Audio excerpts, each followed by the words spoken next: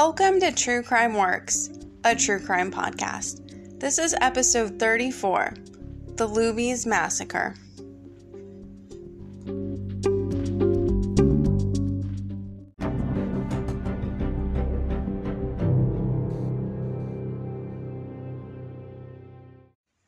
Hey everyone, welcome back to True Crime Works. I'm your host Ash, and this week's episode is all about the Luby's Massacre.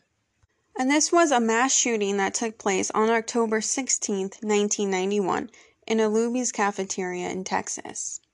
The perpetrator was named George Hennard, and he drove his pickup truck through the front window of the restaurant, and he quickly shot and killed 23 people and wounded another 27 others. He had a brief shootout with the police and refused their orders to surrender, and fatally shot himself after. At the time, this was the deadliest mass shooting by a lone gunman in U.S. history, and it was surpassed 16 years later by the Virginia Tech shooting. And the Luby's Massacre surpassed the San Ysidro's McDonald's Massacre, which was my topic of last week's episode. So go ahead and check out last week's episode on the San Ysidro's McDonald's Massacre first, if you haven't already. Now, I actually didn't know what Luby's was before I did research for this episode, and it was a cafeteria-style restaurant located mostly in the Texas area.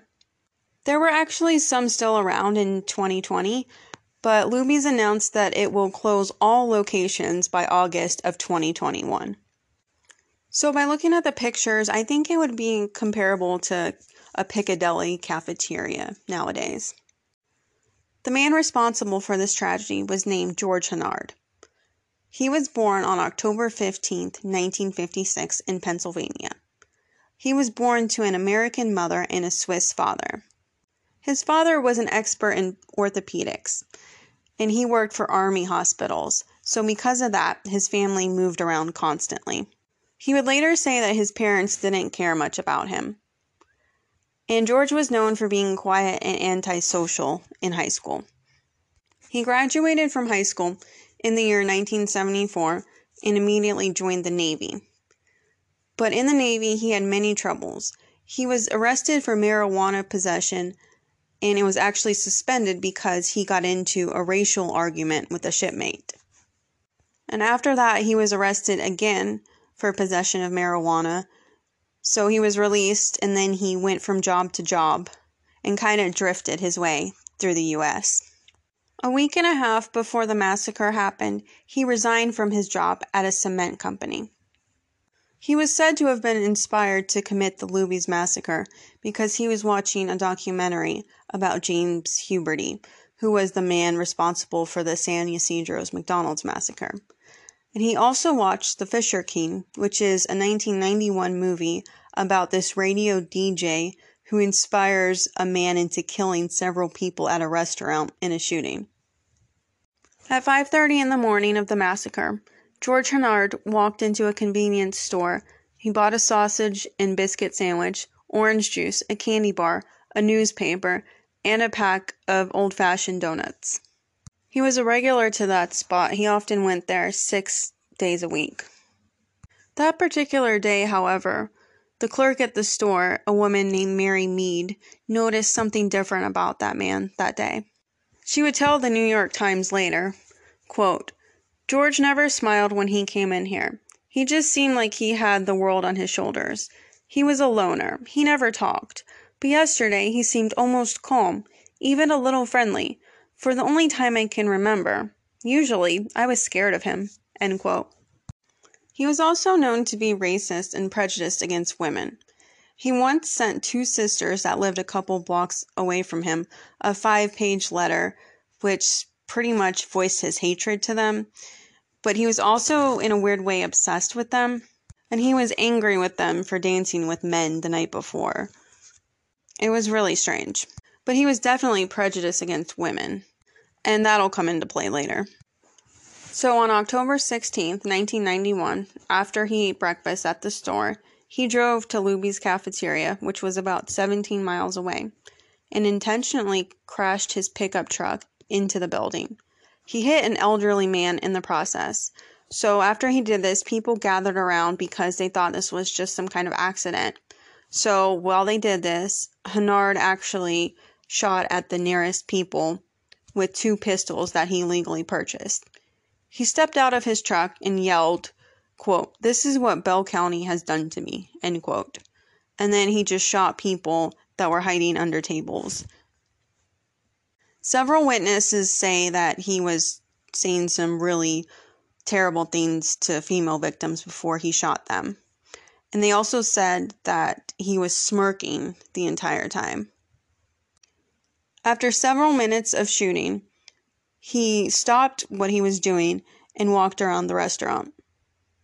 And this was when the then 28-year-old mechanic, Tommy Vaughn, seized this opportunity to throw himself through a glass window, shattering it and allowing a third of everyone still in there to escape, just as 2 police officers arrived there.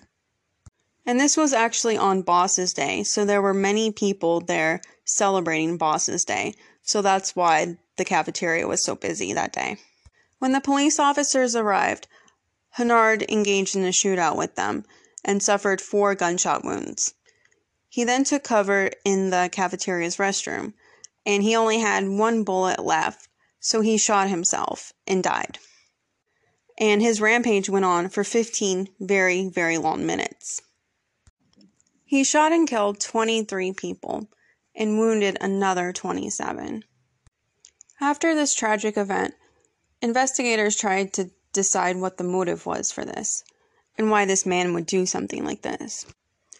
Looking back at his past, no one really had anything nice to say about him. They all said that he was really antisocial and had a really bad temper. And there were also reports that he really hated women. A couple men that he worked with in the Navy said that he was also extremely racist. He also received some bad news in mid-February of that year, that his attempt to go back into the Navy had been denied.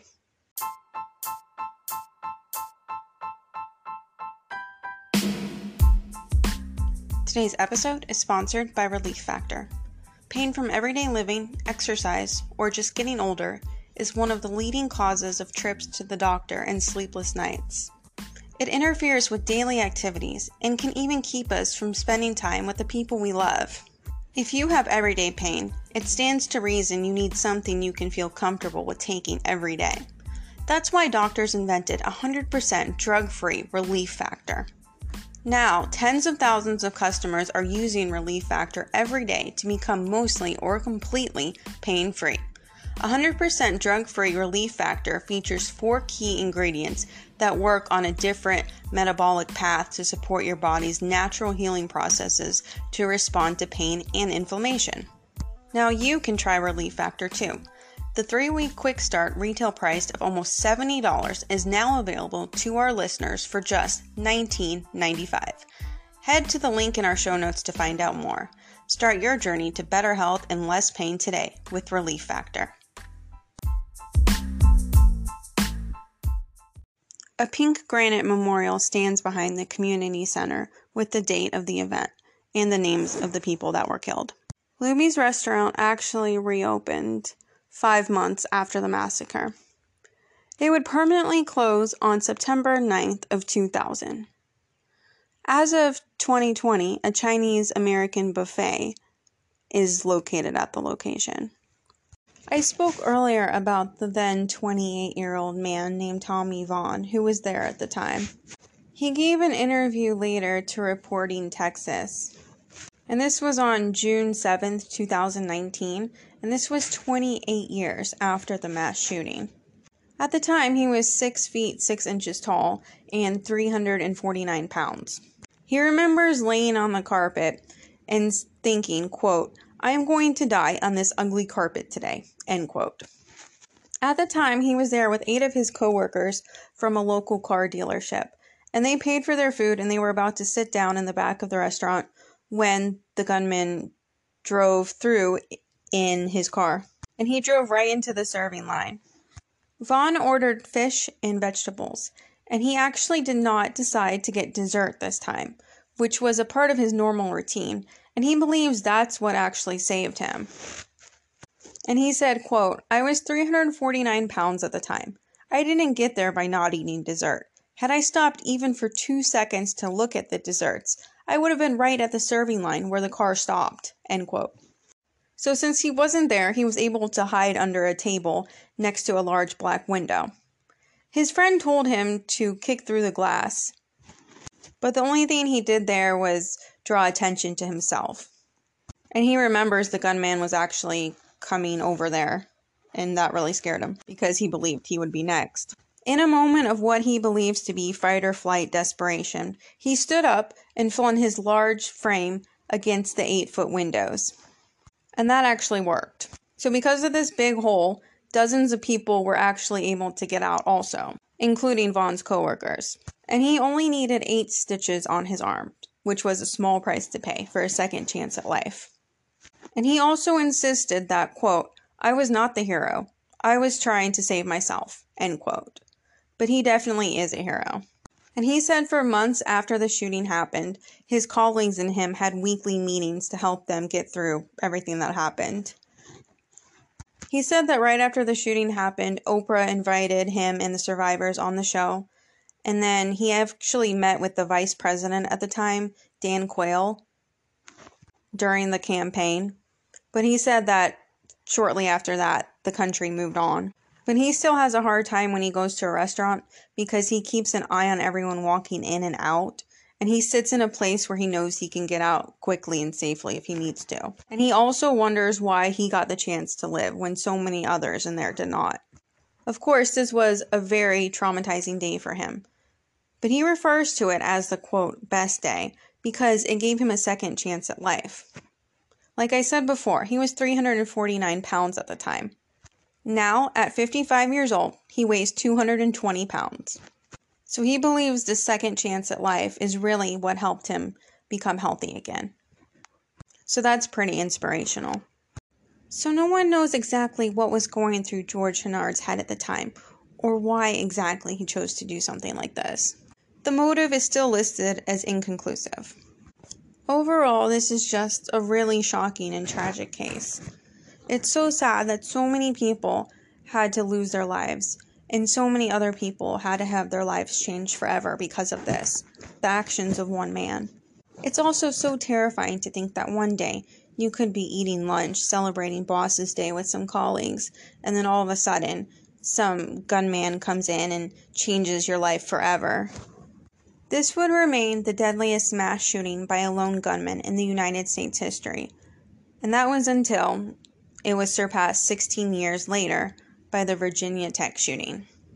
Thank you all for listening to this episode of True Crime Works. I really hope you enjoyed it. I enjoyed doing the research for it. If you enjoyed this episode, if you could, please rate, subscribe, and review wherever you get your podcasts from. And if you could, please leave a 5-star rating and review on Apple Podcasts. It really helps the show out, and it helps others find the show. Thank you so much for your support. I really do appreciate it. And I appreciate each and every one of you for listening.